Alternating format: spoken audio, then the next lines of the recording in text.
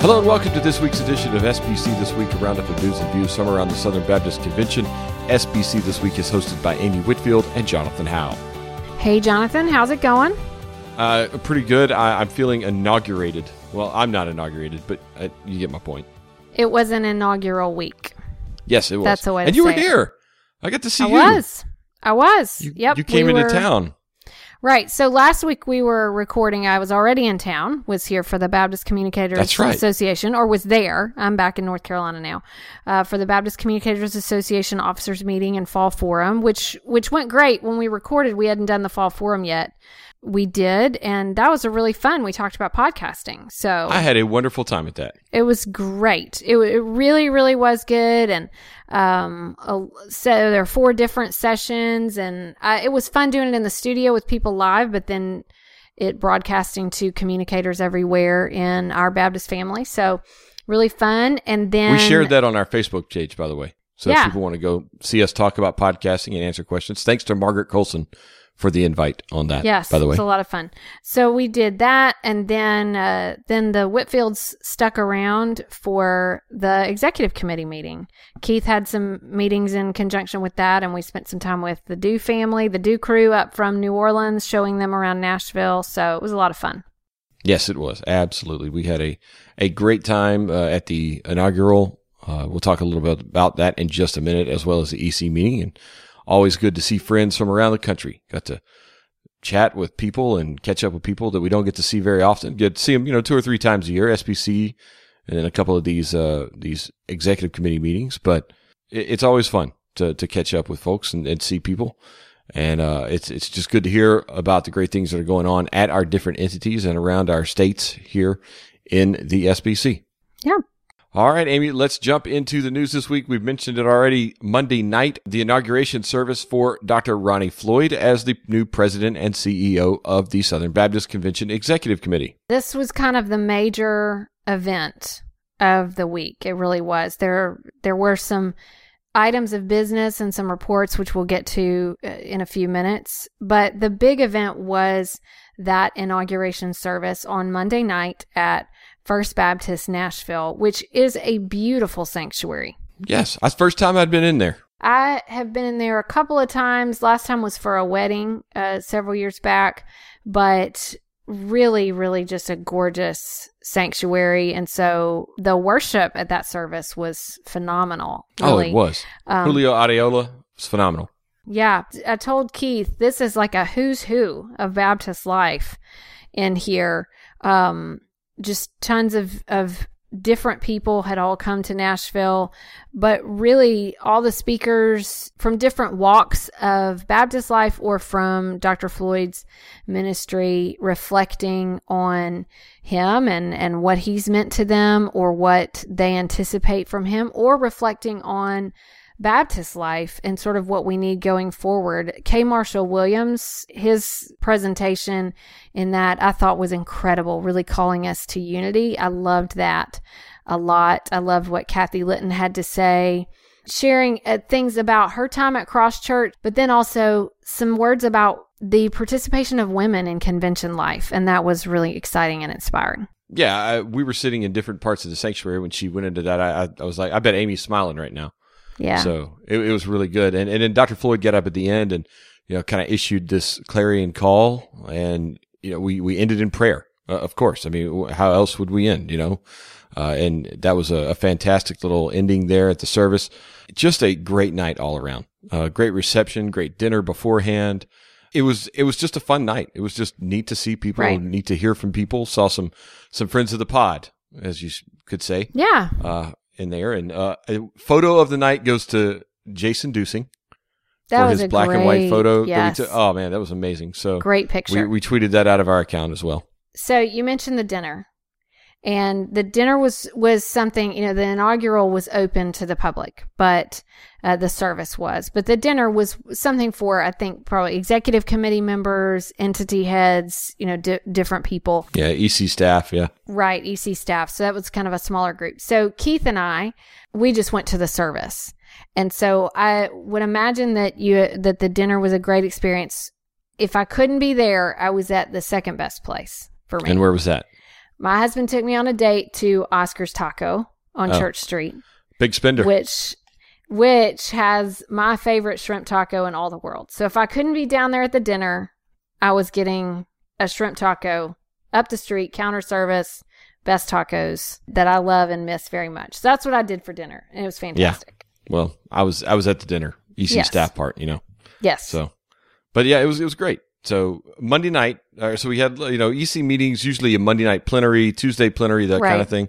But because of the inauguration, all the plenary was on Tuesday.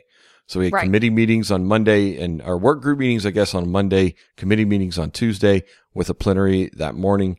And like you said, a few items of business. And we also had a presentation from Dr. Floyd. He gave a kind of state of the SBC vision kind of presentation. Right, which is a little different. The thing at the from the inauguration, yes. Right. The inauguration was more of an overarching vision casting of who we should strive to be. And then the presentation at the meeting kind of got into some tangible goals. Yeah, the nuts and bolts of where he wants to see the executive committee go. Right. And then Dr. Greer, SBC president, also gave a report there. And we got reports from a lot of the new entity heads. Well, actually, all the entity heads, except for one. Jeff Orge was unable to attend on Tuesday because of some scheduling conflicts. But we got entity reports from everyone else, including the new entity heads. So there's a good little wrap up in that. So got to see Dr. Dew, Dr. Greenway, Paul Chitwood, as well as Ben Mandrell. So great reports from all four of those. And Ben Mandrell presented checks to the IMB and the North American Mission Board, the missions offerings that they take up every year at Lifeway. So it's always a special moment because you see the generosity and stewardship being built up in student camps in the summer. Lifeway doing a good job of building up that and kind of explaining how they can be involved in missions through those missions offerings. So that was a neat time. And we got links to all these. And then we also had the business, Amy, that we talked about. So a few items of business that were covered at the meeting. Yeah, they approved a referral about modernizing the nomination process for committees and boards. So that's posting on sbc.net.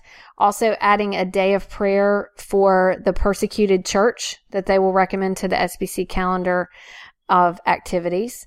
They also approved a dishonesty, fraud, and whistleblower protection policy. And so named the chief compliance officer as Bill Towns, who's the vice president for convention finance.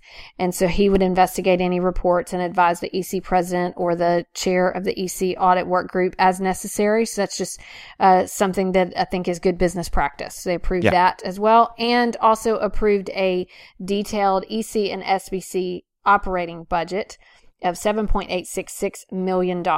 So those were the things that those were kind of the items of action that they approved. A few referrals that they declined. Can you talk about those?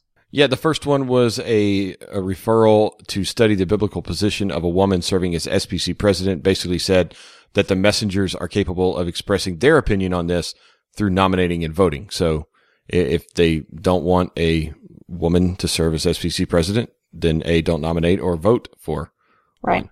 That's basically what they're saying. And then they also declined a referral to study the feasibility of distance voting. That seems to come up every year. It gets declined every year, it seems.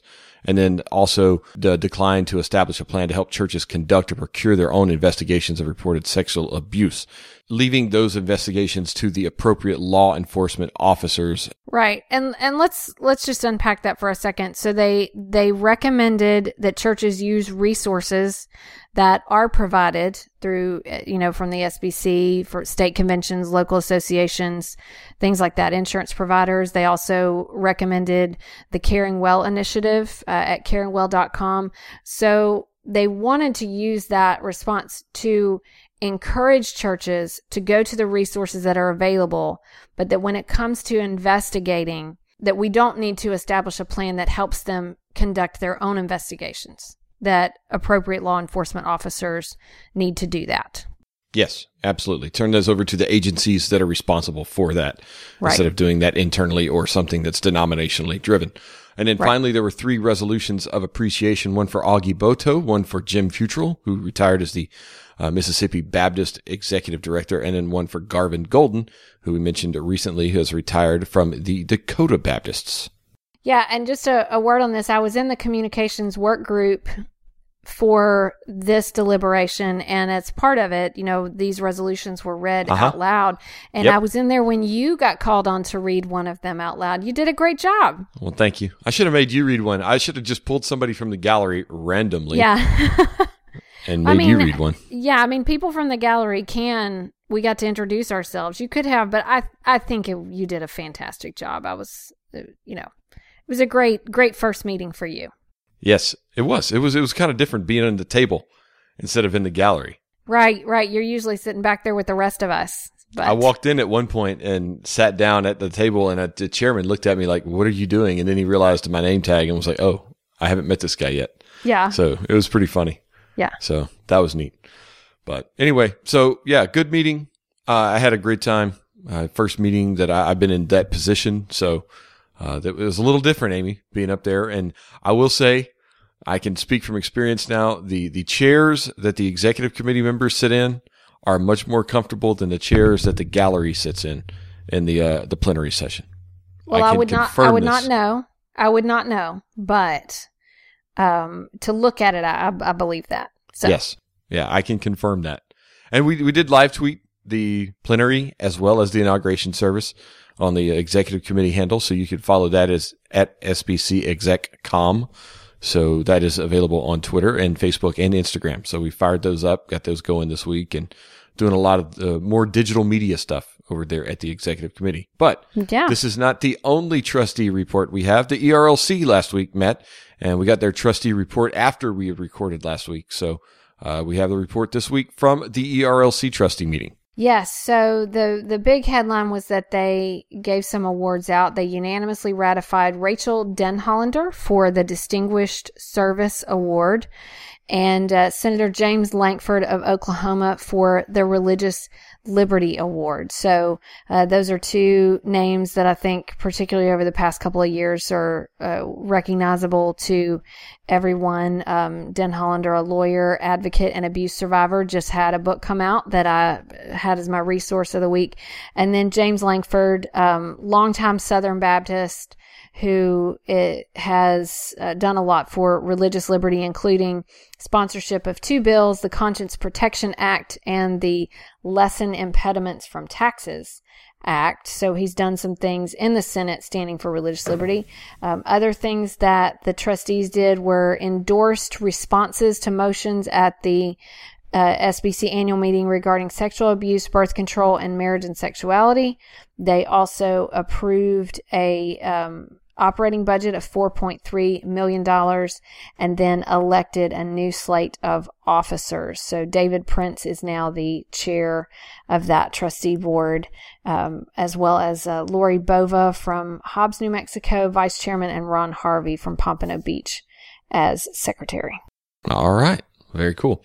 And Amy, apparently you guys did a little dedicating this week. We did. So we dedicated the George Braswell Missions and World Religions Library. George Braswell is our emeritus professor of missions and world religion, and he and his wife served as the first Southern Baptist missionaries to Iran from 1968 to 1974. And so he has a huge library of missions books, as well as some other things, some memorabilia from his time in Iran, and his study of Islam in his kind of role as world religion professor. So what we've done is that these are actually officially kind of registered in our library, but they're in a special room over in the Center for Great Commission Studies, along with some of the just items that are on display there. So they're actually in the Sam James room, which is named after Sam James, who was a missionary to Vietnam, very respected over there. And so then the George Braswell Library is in there. So it's kind of a big day dedicating that, and the Braswells getting to see all of it. So the story is there at Baptist Press. All right. More news from Southeastern. Yes. Good friend of the pod, Chuck Lawless, named to the Richard and Gina Hedrick Chair of World Missions. Yes. And George Robinson, who we talk about pretty much every year at Halloween, correct, was named to the Bailey Smith Chair of Evangelism. The Hedricks were at chapel where the installation was happening, as well as one of Bailey Smith's sons there, and it was just a really great day as they were installed in those endowed chairs. Those were our 2 original faculty endowed chairs, the first ones. So very special to have them in them. Some news from New Orleans. They have signed a couple of partnership agreements, one at Louisiana College, another at the University of Mobile. So it looks like New Orleans Seminary and Louisiana College have signed an agreement that allows Louisiana College Christian Studies majors to apply part of their coursework to the accelerated MDiv at New Orleans Seminary. So that just allows them to kind of go right in and kind of have some things under their belt already as they begin. And then in sort of a similar thing, they will do an accelerated BA MDiv program through a partnership with the University of Mobile. So they would work at both institutions, and then there would be a student would have some of their courses would go toward their BA, and their MDiv would be able to kind of transfer in. So that's up to 29 hours of graduate level courses taken in the University of Mobile School of Christian Studies could transfer in to the MDiv. So a couple of partnerships with those schools, obviously Louisiana College there in the state, University of Mobile just a couple of hours away, and great opportunity for those students to go ahead and get their seminary degree. Yeah. And speaking of partnerships, the Filipino Baptists have signed a covenant with the International Mission Board. They did this last month. We just have a report on it now. But they're basically one sending body is the name of this agreement. But 200 pastors and church leaders from 5 different Filipino Baptist conventions gathered for this Congress and said that they're going to, they have 21 missionaries going out from the Philippines to other places. So they're going to team and train together with the IMB. So the IMB missionary teams are prepared to receive Filipino missionaries to help them go along and train them as well. So the first training program is scheduled for the year 2020 out in April, so just a few months away. Churches here in the States, Brentwood Baptist, right down the road from me, has already committed to that. And Scott Harris, who's the missions pastor, former IMB chairman, also has helped lead a session during the Congress to help how best to mobilize local churches there in the Philippines. So some neat partnerships going on around in the SBC, but also some sad news from the IMB, Amy. Laverne Brown, who is an IMB missionary with the Sub-Saharan African Affinity Peoples in Africa and Europe, died from cancer. She was 48 years old. This was on September 12th. She first went to West Africa in 2003 on a 3-year assignment to teach missionary kids, but she returned in 2007 to work among a large unreached people group in rural West Africa, and then went to Europe, where she joined the work among the Sub-Saharan African diaspora in France. And so this is a big loss to that affinity group and the entire International Mission Board family. The obituary is in Baptist Press. We've got that in the show notes, but our condolences to Laverne Brown's family, as well as to those who worked with her at the IMB. We're just grateful for her service. Yes, absolutely. We are grateful for her service and the other 3,700 and change international missionaries that we have across the world, and the hundreds and hundreds who have returned from service and come back stateside. So thankful for all of our missionaries. Amy, there's a missionary sending service. We'll talk a little bit more about that a little bit later in our resources, but there's one of those coming up. But before we get to that, my favorite part of the week, This Week in SBC History. Amy, blow our minds. All right, so we're going to look at 1970, and it was the Baptist Press issue of September 17th that announced Grady Cawthon had been elected president of New Orleans Baptist Theological Seminary, effective immediately. So you were talking about we had new entity heads giving reports and a new president of the executive committee giving a report. Well, Grady Cawthon, who I didn't realize had been president of Oklahoma Baptist University, then went on to be president of New Orleans Baptist. He had also been executive secretary of the Southern Baptist General Convention of Florida, and had done a lot throughout, but I have heard that name quite a bit when I look in SBC history, he was first vice president of the SBC in 1962. He had preached the convention sermon. And so he became president of the New Orleans Seminary. Now, this was in 1970. He went on, after 4 years at New Orleans Seminary, he went on in 1975 to become president of the Southern Baptist Sunday School Board, which he did until 1984. So quite the involved Southern Baptist, and then certainly involved in history in the 70s and 80s when in the conservative resurgence, certainly part of that story as well. But he became president of New Orleans Seminary this week in SBC history. Absolutely. All Yes. right. Well, that's kind of neat. So Yeah. Now, Grady Cawthon popping up. Yeah. Now let me Just show you passed one. away just recently, like a couple years ago. Yes. Yeah, he did. So one other story in this issue that I saw, which was just really funny to me. I love these kind of side stories that are just random. It talked about a student at Southwestern Baptist Theological Seminary that had lived in, he was a superintendent of missions from Albany, Ohio.